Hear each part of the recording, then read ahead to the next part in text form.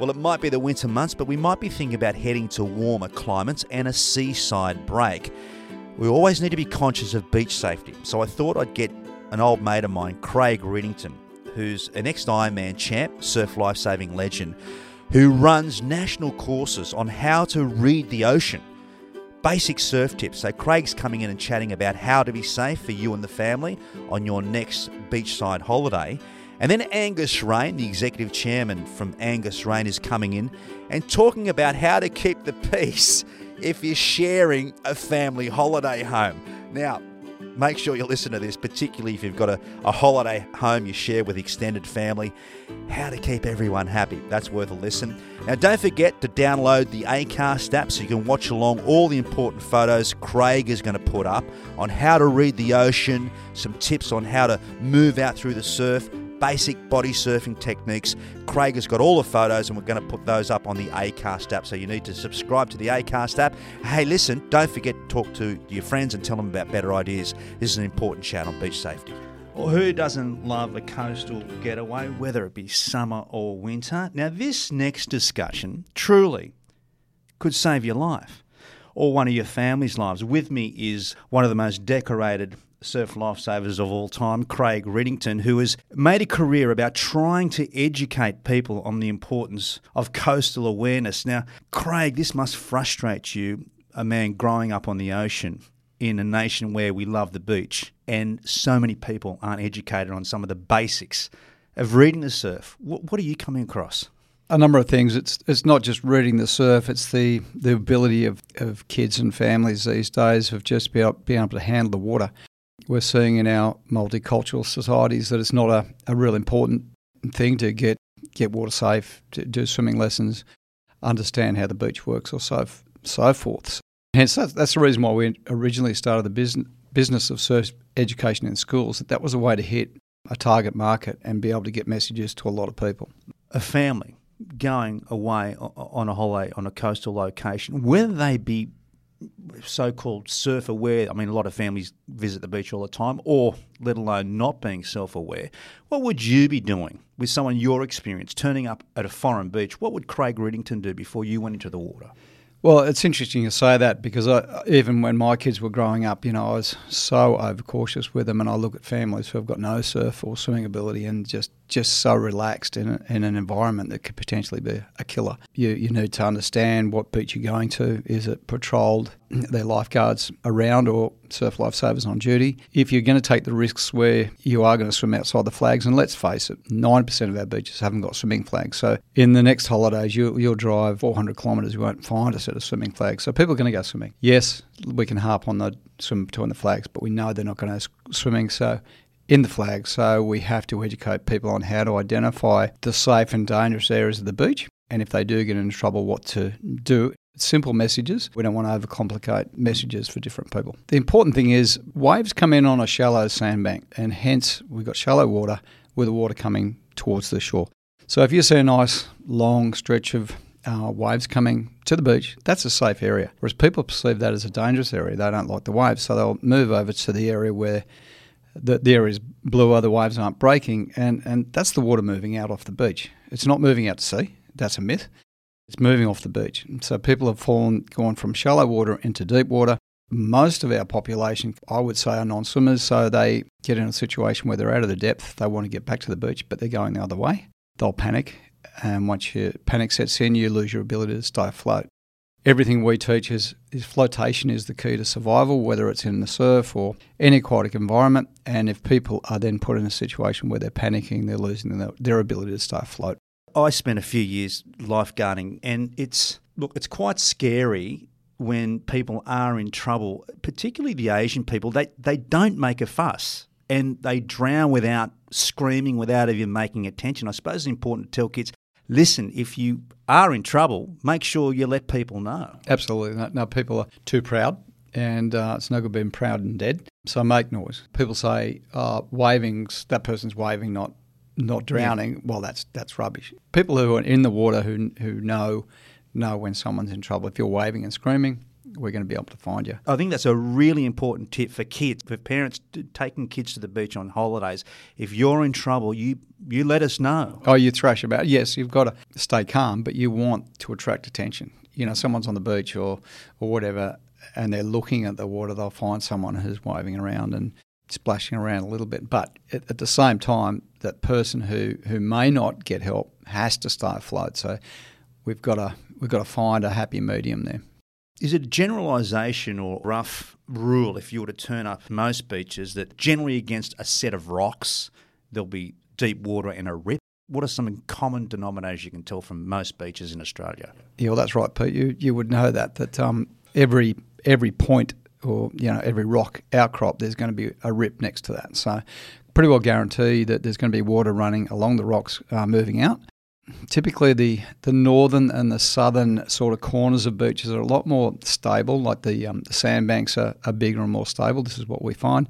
The middle of the beaches are a lot more hectic. There's holes, there's gutters, there's rips, a lot more unpredictability in the middle of beaches. So, you find your safe corners is generally where they'll put the flags or where they'll put the surf clubs. So you find yourself in the middle of the beach with no surfers who do more rescues than anyone in the country. You're putting yourself at a massive risk. Well, that's not a bad tip. I mean, if you turn up to a beach which isn't patrolled, but you see some surfers, is that an indication, well, obviously the waves must be breaking because they're catching them. They themselves could render assistance, I suppose, in desperate situations. That's correct. So we say, look, if you are going to ever take a risk, and there's no surfers in the water, they're the one people who are going to be first to put you on the surfboard, maybe wait for more assistance, but they're the guys who are going to keep you afloat. They're not there, you're taking a bigger risk. Enormous risk. Yeah. What about difference between high tide and low tide? Well, that's a good one. I mean, if you want to learn surf education, what we see on top of the water tells us what's underneath. So if you see a nice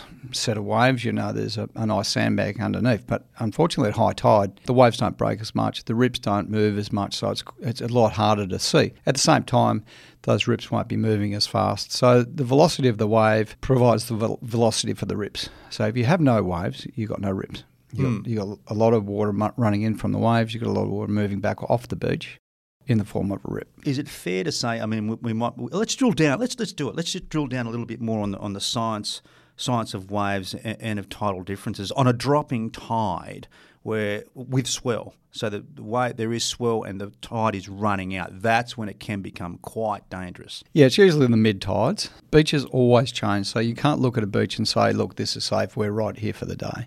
The wind's going to change, the swell direction is going to change, the tides. And so, you've got times, like I said, high tide, where the rips aren't running as high, but you're not out very far because the waves aren't breaking as far out. But then at low tide, the waves will be breaking a long way out, if there is waves, that is. And then your rips are starting to really, really move. Whenever you see a drowning, you'll see the news reports. There won't be big waves. There'll be small waves, but the rips are still running. So your tide's got to be lower as the rips are running. People don't drown in big surf because they don't go in.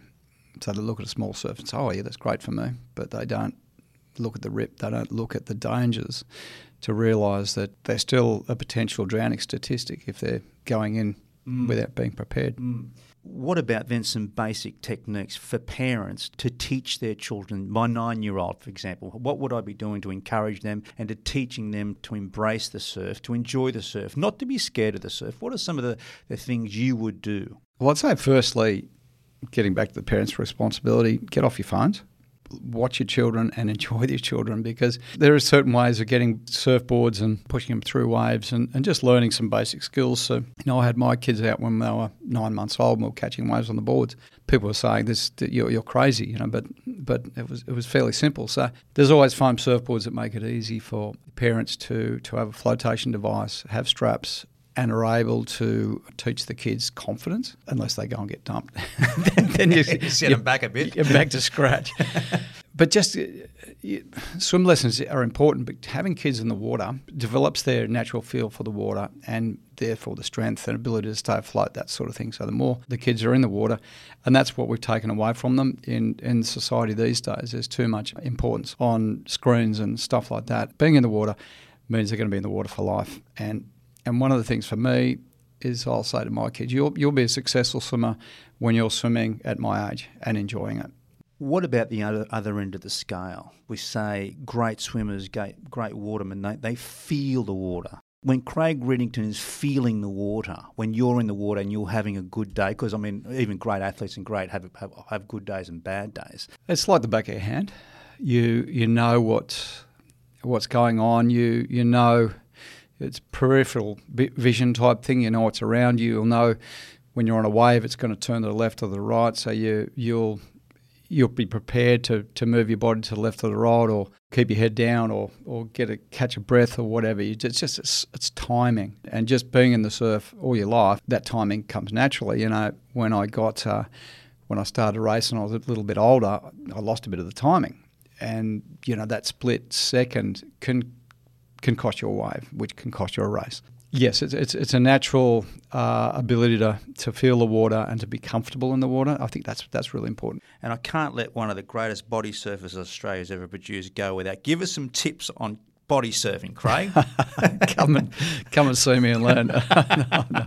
Again, Pete, that's just timing. You can miss a wave by just being a tenth of a second out. Or lifting your body weight. Your body weight's got to be right. Your body weight's got to be down on your hands. You know, I say to people, hands out in front, head down. Sort of stuff. I say to people, feel like your hands are a lead weight, and your whole body's getting dragged by your hands. And that's the same with swimming. When you're swimming, your hands need to be heavy because your momentum carries you through that.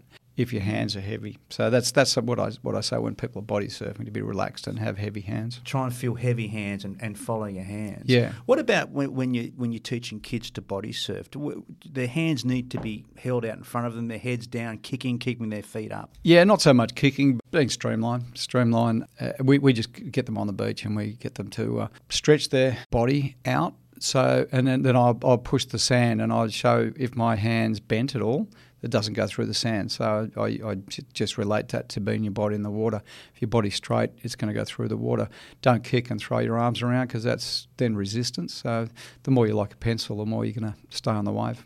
Craig, what's the latest in treating bloody blue bottle stings? Well, I mean, every season it changes. Am I rubbing sand on it? As I'm putting ice on it? I'm putting heat on it? What am I doing this year? My tip is ice fixes everything. Yeah. Yep. Go for the ice. Whether you've got a sting or an itch or a sore, whatever. And if it's a kid, you give them an icy pole and a bit of ice. Mate, yes. I've had a bad experience with that. What's that? Put a sock in their mouth. As always, you can check out all the photos Craig is putting up on the Acast app on how to read the surf.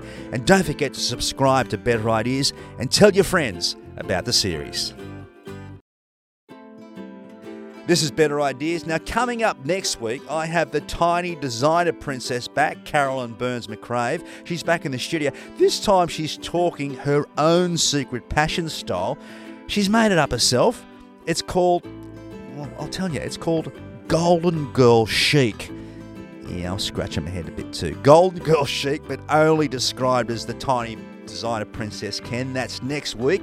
Now, if you're lucky enough to have a holiday home, or you're inspiring to get a holiday family home, you might be sharing it with friends or extended family.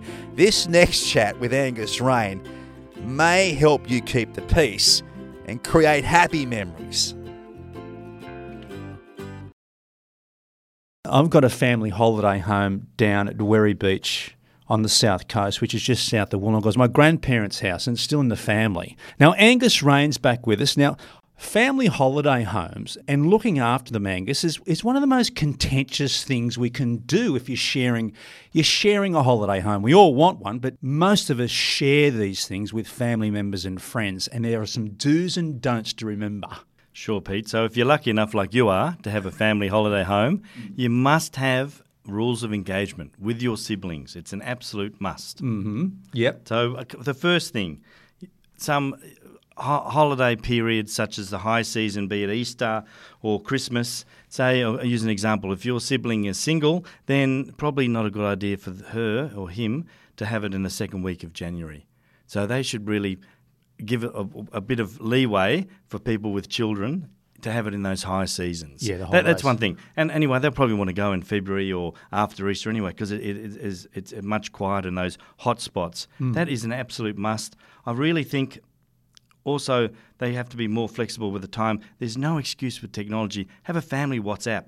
Say, hey guys, I'm going to Werry Beach this weekend. Is that okay with you? We're not encouraging people to go to Wary. Sorry. Yeah, but if that's Wary, yeah. But wherever your holiday But it may be good be. because it'll increase your property prices if I talk about it. Yeah. What else do we need to remember? Well, really, cleaning, you have to have I'm not saying a written agreement. It can be verbal if you don't want to be. If you're an informal family, it doesn't have to be written. You really have to say, right, guys, we're going to leave it very clean. You have clean linen, the whole 9 yards. Why don't we all put in some money and get a cleaner from town to come in, so you don't have to have that burden of doing it. I reckon that can be the most contentious thing among family members, because we all have different tolerance levels of fingerprints left on cupboards. Exactly, and that will minimise, exactly your point, Pete, is family squabbles. It's hard enough to all get on, let alone to have an extra level of complexity with you left a coffee mark on the coffee table, for example. God, I'm glad I'm talking to you. I feel so much better about my family now. They're normal. And also, oh yes, also if you want to take it to the next level and be really organised, is why don't you have a sinking fund? So get all your siblings to put in a couple of $100 every year, like pretending like it's a strata unit. You put it in a sinking fund, and that goes towards, it obviously builds up year after year, goes into a bank account, and that goes towards the common cleaning and or the maintenance of the property. Because that's a big thing. And then that's one less level of a squabble when you say, guys, we've got $5,000, we can recarpet it. And might not be this year, but if you contribute every year, that of course builds and builds. I'll tell you the other thing you got to remember though, someone's really got to be in charge. Who's in charge of the insurances? Who's in charge of getting the gardens done when no one's there for periods of time? Because these things can lapse, and that's the last thing you need is a claim and all of a sudden insurance has lapsed. Well, the good thing about a sinking fund is you just go into WhatsApp, guys, we've got X amount in the sinking fund. I'll take care of the insurance. It's all online now. So, but if you've got that money sitting there and it's been there for a couple of years, you can just say, look, I'll do this, and we'll get the local gardener in and do X, Y, Z.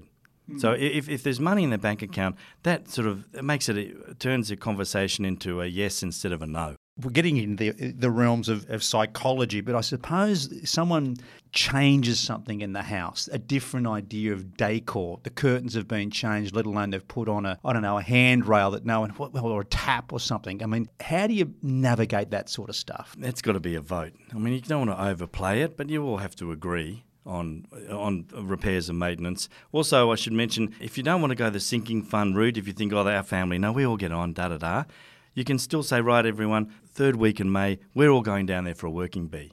And you all bond anyway. If you're lucky enough to have a brother-in-law or a sister-in-law who's handy, then they can do the X amount, they can do the handiwork, and everyone else just tidies everything else. Family bonds at the end. Now, Angus Rain, in theory, you must have a holiday house. You going to tell us where it is? Yes. Well, my parents have a holiday house, Terrigal, and my bugbear is my brother-in-law never ever refills the gas bottle. But that's un-Australian. So those little things you pointed out earlier, Pete, those little things really get on people's nerves. Yeah. Yeah, they do. So it's not only repairs and maintenance, it's just a basic courtesy, refill the gas bottle. And also courtesy, any breakages, if you've got lots of little kids running around, things are going to break.